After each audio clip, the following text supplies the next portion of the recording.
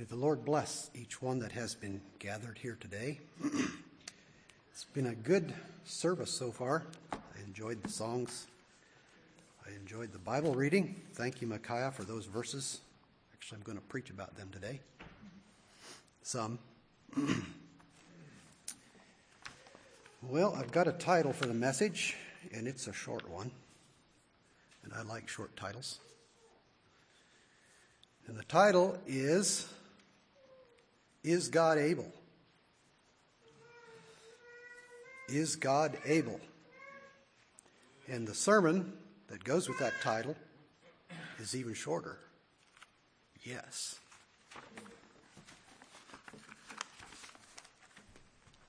Oh, it's not even 10 o'clock. Maybe I better talk a little more, but I suppose if I would just sit down, not say any more, you'd probably remember the sermon more than if I stay up here and talk. And you might even start thinking about this. Is God able? And what is he able to do? I suppose, and in fact I'm sure, that if we'd ask anybody in this room that can think, from the little children on up, is God able? Everybody would say the answer, yes. That's pretty simple. And if we stop and think about it, it's really a great fact. Is God able? And, it's only 3 words, but probably the shortness of it maybe makes it more impressive. If we put no limit on it, there's no qualifiers, God is able. End of story.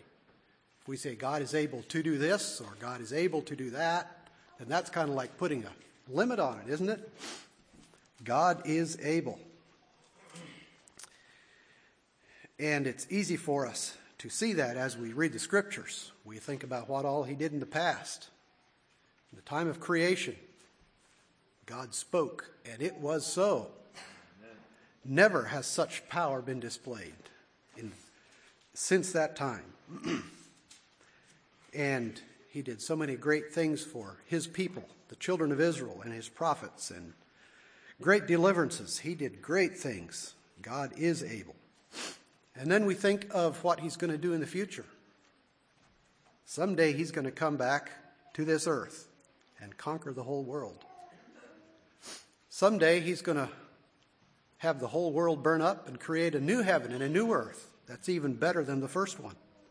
He's going to do great things in the future. What about right now in 2020? Is God able right now to do great things?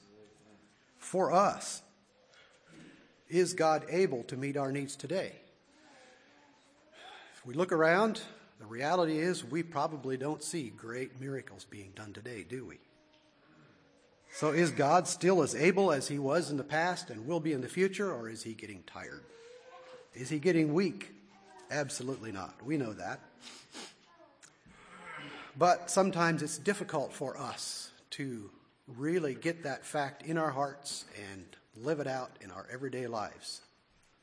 Somehow we need to bring that knowledge down from the stratosphere and let it crawl down into our hearts and work itself out in our daily lives, in the problems that we face, the issues that we have. Because I believe all of us have issues and problems in our life, things that we can allow God to work. That's been something that has been a problem all through history.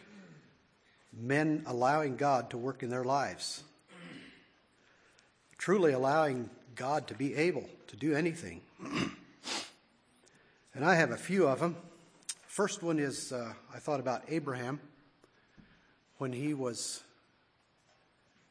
there in the promised land and God came to him. I'd like to read some in Genesis 17. Genesis 17:1 says, "And when Abraham was 90 years old and 9, the Lord appeared unto Abram and said unto him, I am the Almighty God. Walk before me and be thou perfect." Now that's an interesting verse that he introduces himself as the Almighty God. He doesn't say, I am the mighty God, but he says, I am the Almighty.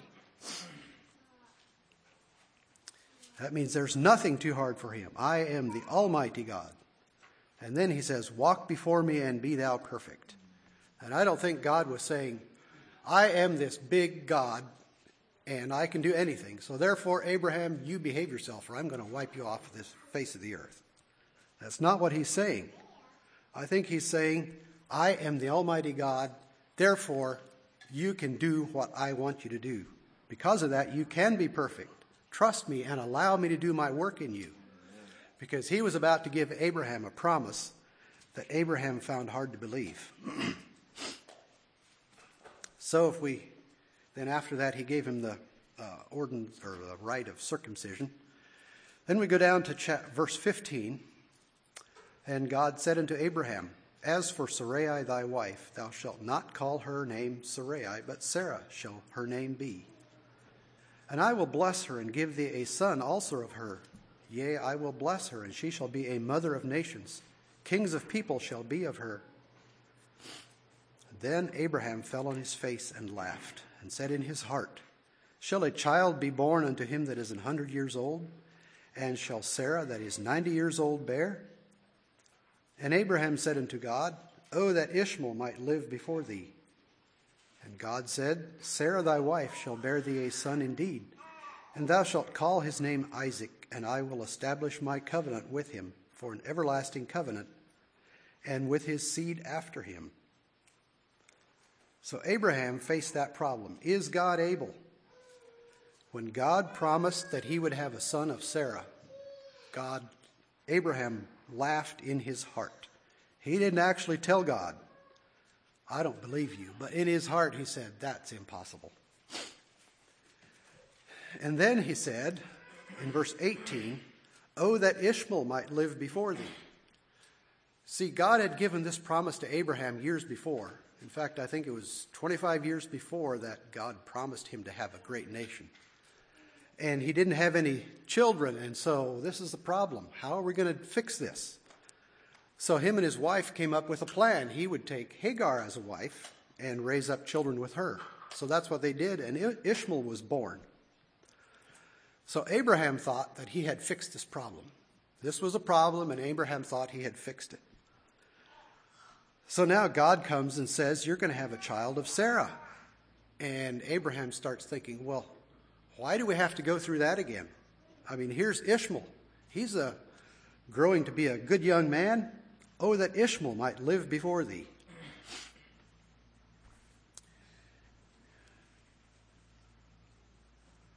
I think sometimes we have that problem too. We have a problem in our lives, an issue that needs to be taken care of. And we try to figure out, how are we going to do this? Is God going to help me or what? And so we figure out a way to fix this problem. And we think it's taken care of. But God comes along and says, no, that's not the right way. But we say, oh, that Ishmael might live before thee. We want the way we fixed it to be the way it's supposed to be. And we end up with a problem, a bigger problem. As we think of all the issues that came from Abraham fixing his own problem, I think it's still a problem today even, between the Ishmaelites and the Israelites. Caused a problem.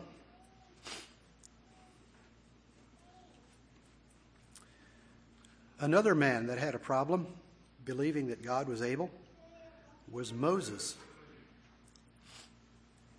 When God appeared to Moses in the burning bush and started talking with him, and then God asked him to do something. Asked him to go lead the children of Israel out of Egypt. And Moses answered and said, but behold, they will not believe me nor hearken unto my voice. For they will say, the Lord hath not appeared unto thee. And the Lord said unto him, what is that in thine hand? And he said, a rod. And he said, cast it on the ground. And he cast it on the ground, and it became a serpent. And Moses fled from before it. And Moses said unto the Lord, I'm going to skip some verses there, because he picked up the snake again, and then later on his hand was leprous, and gave him some signs like that. But that didn't really help Moses. In verse 10 it says, and Moses said unto the Lord, O my Lord, I am not eloquent, neither heretofore, nor since thou hast spoken unto thy servant, but I am slow of speech and of a slow tongue. And the Lord said unto him, Who hath made man's mouth? Or who maketh the dumb, or deaf, or the seeing, or the blind? Have not I the Lord? Now therefore go, and I will be with thy mouth, and teach thee what thou shalt say. And he said, O my Lord, send, I pray thee, by the hand of whom thou wilt send. But please don't send me.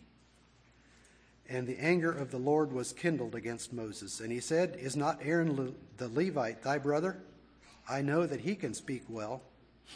And also, behold, he cometh forth to meet thee, and when he seeth thee, he will be glad in his heart. It seemed like Moses almost wished that God wasn't able. Because if he really believed that God is able, then he didn't have any excuse not to go. But he didn't want to go. Do we ever fall into that situation where God asks us something of us, or maybe it's not, God doesn't speak to us in an audible voice like that, so we get asked to do something that we don't want to do. And it's probably a person that asks us. And we can find a lot of reasons not to do what that person asks us to do. We don't want to do it.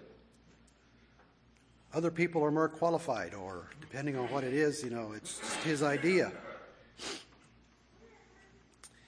We don't actually consciously think of the fact that this is God asking us to do something, because then we have to do it, don't we? But if it's just a person, then we can kind of pass it off. But it's easy to find a lot of excuses. Aren't we really saying that God isn't able in this situation to help us do what he is asking us?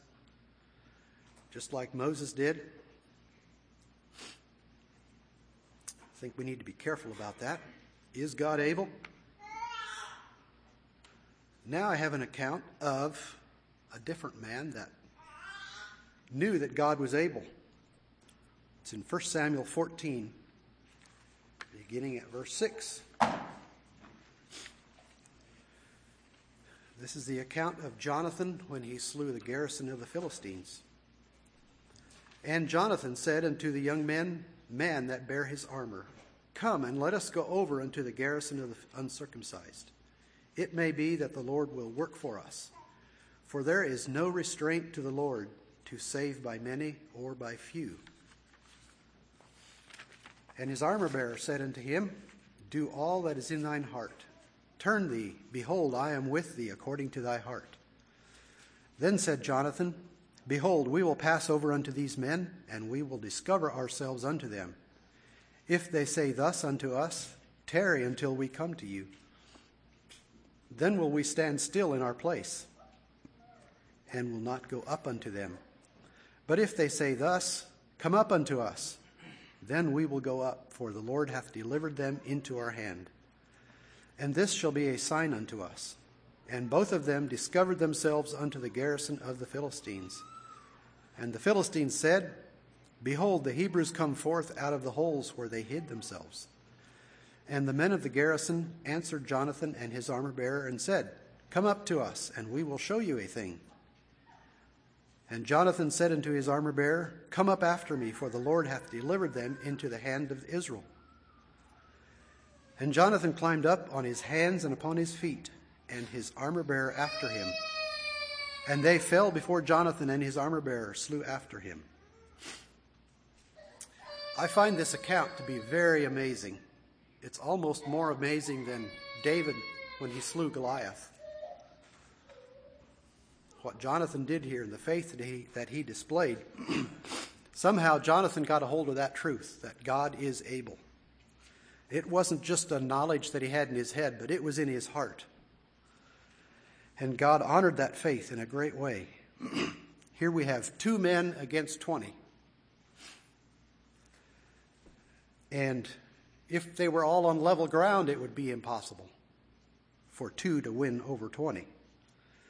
But not only were they outnumbered, but they were at a disadvantage physically because of the hill. These 20 men were on top of a hill, and it was a hill so steep that they had to crawl up on hands and knees, or hands and feet, and go single file. Can you imagine the disadvantage that they had? There was no way that he could think possibly, if I get up there and fight as wild as I can, that maybe we can win. I mean, that was a foolish thought. He had his hand completely given over to God, but he was confident of the fact that with God, it doesn't make any difference how many people there are. That is totally a non-issue with God. 2 is just as much as an army.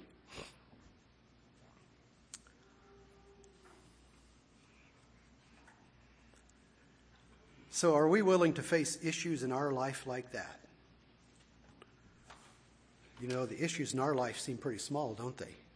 We have never, I don't think, laid our life on the line like that our life was in danger because of we were committing ourselves to doing God's will.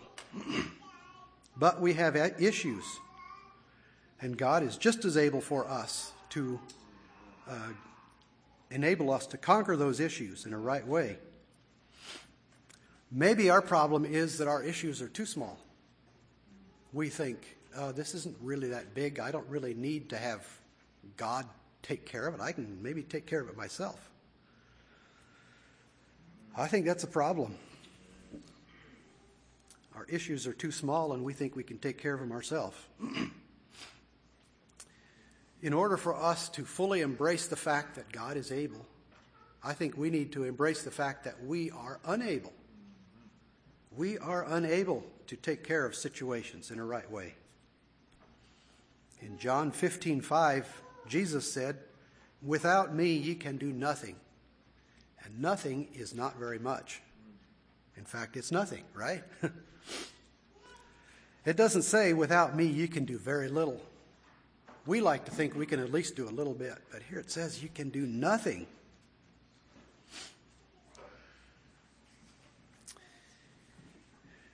And then in Philippians 4:13, Paul says, "I can do all things through Christ which strengtheneth me." He had that full confidence that God is able to do whatever.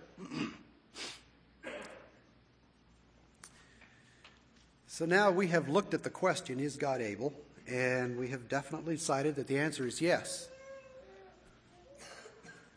So we come to another question, and maybe some of you have already thought of it. Is God willing? We know God is able, but we don't know for sure if he's willing. What's the answer to that question? We don't know, do we? Yes, no, maybe, sometimes. What's the answer to that question? Is God willing? Now, I think we need to be careful when we start asking questions like that, because the devil loves to play with those questions. He loves to take us down a road to where we start distrusting God, thinking God isn't quite fair in every situation. God isn't answering our prayers. God isn't taking care of me. How can I trust if he's able? In fact, sometimes it seems like God is mostly unwilling, doesn't it? Boy, that's a pretty bold statement. Doesn't it seem like God is unwilling? Does he answer our prayers?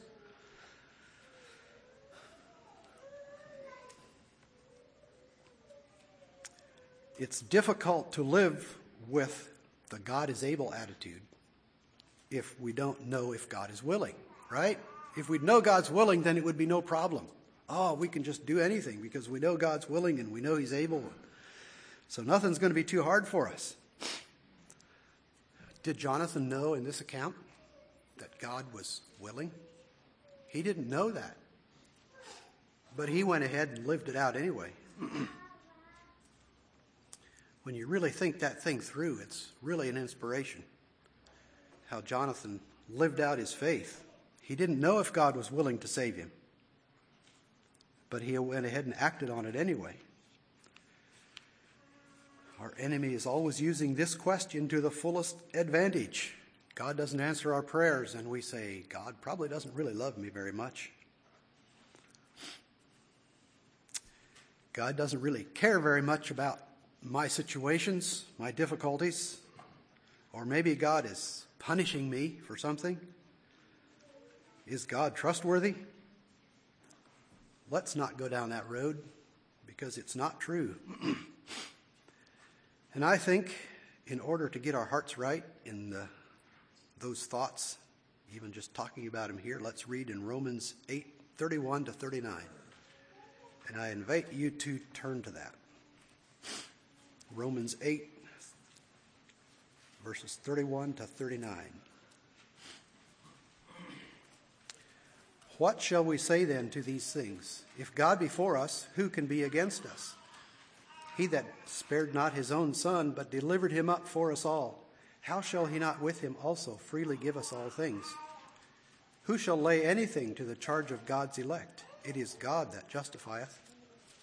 Who is he that condemneth? It is Christ that died, yea, rather that is risen again, who is even at the right hand of God, who also maketh intercession for us. Who shall separate us from the love of Christ? Shall tribulation, or distress, or persecution, or famine, or nakedness, or peril, or sword? As it is written, for thy sake we are killed all the day long. We are accounted as sheep for the slaughter. Nay, in all these things we are more than conquerors through him that loved us. For I am persuaded that neither death, nor life, nor angels, nor principalities, nor powers, nor things present, nor things to come, nor height, nor depth, nor any other creature shall be able to separate us from the love of God which is in Christ Jesus our Lord.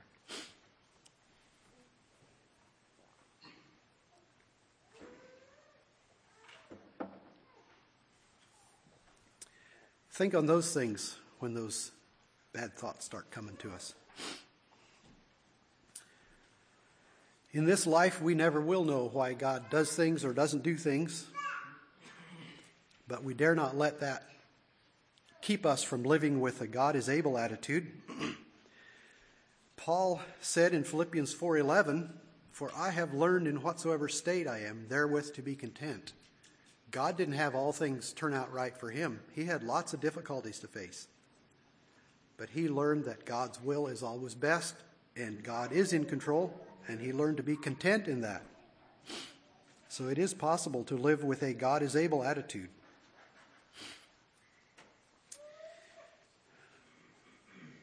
I think maybe we need to ask a different question than, is God willing? That's often what we ask. Is God willing? We don't know. But I think the right question to ask ourselves is, am I willing? Am I willing to let God order my life as he pleases? Am I willing to let God be in control? Because we can answer that question. It might be difficult if we're really honest with ourselves. If God asks something of me that's difficult, am I willing to lay down my life to do it? Am I willing to do it without questions or excuses? We can always have reasons why we don't want to do things, but am I willing to let God tell me what to do? Am I willing to lay down my rights, my reputation? All those things, that's the real question. And I think if we can answer that with a yes, then God will be able to do everything for us. Jesus said in Luke 14:27, and he said it several times, different places, and whosoever doth not bear his cross and come after me cannot be my disciple. I believe that answers that question very well. If we don't take up our cross, God won't be able to be Lord of our life.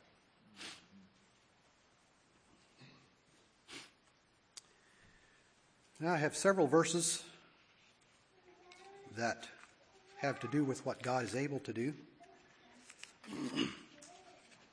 First one is in 2 Corinthians 9:8. And God is able to make all grace abound toward you, that ye, always having all sufficiency in all things, may be able to abound to every good work. And this verse is in the context of giving financially to needs around us. Giving of our money, giving of our things. It says, and God is able to make all grace abound toward you. So if we actually truly believe that, then our giving is not going to depend as much on what we have as on God's ability. Does our giving prove that we believe that? Do we give some when we have more, when we have less, we don't give any, or don't we ever give anything? Does our giving prove that we believe God is able to make all grace abound toward us? It says clearly that he is. Next verse is in Hebrews 7:25. Wherefore he is able also to save them to the uttermost that come unto God by him, seeing he ever liveth to make intercession for them. He is able to save them to the uttermost. And do we understand what all it took to be able to say that? It took great suffering and pain on Christ's part, but he went through that, so now he is able to save anyone. No sinner is too bad to be saved. And that saving is complete. It says, save us to the uttermost. Save us in this life. Save us through eternity. And he will never stop partway through, because he ever liveth. He will never die again. He will never do the job halfway. But we will be saved completely. He is well able to do that.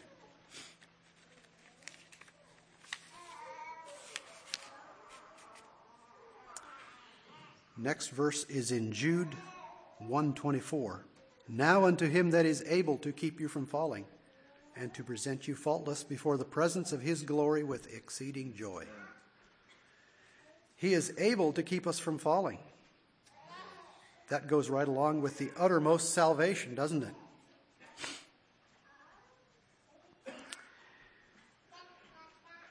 To someday stand before God, who knows everything about us. We can stand there without fault. You know, as I think about my life, I see so many mistakes, so many things that should be better. But here it says that he is able to present us faultless before the presence of God. That's just amazing to me. And he does it with exceeding joy. Christ is able. And the last verse is in Ephesians 3:20. And this is maybe the most impressive verse, I don't know. Now unto him that is able to do exceeding abundantly above all that we ask or think, according to the power that worketh in us. It seemed like Paul can't find enough words to describe it. If we would just say, now unto him that is able to do above that we ask. We can ask things, but God is able to do above that. That would be impressive. That would be amazing. But it says, above all that we ask or think. That's even more impressive, right? Okay, then we do abundantly. Well above that. Way above it. But that's not enough. He says exceedingly abundantly above all that we ask or think. That's how able our God is. Let's let that truth settle down upon our hearts. Let's live it out in our daily lives. Maybe we should change that title. Instead of, is God able? Let's say God is able. And then the question is, are we willing?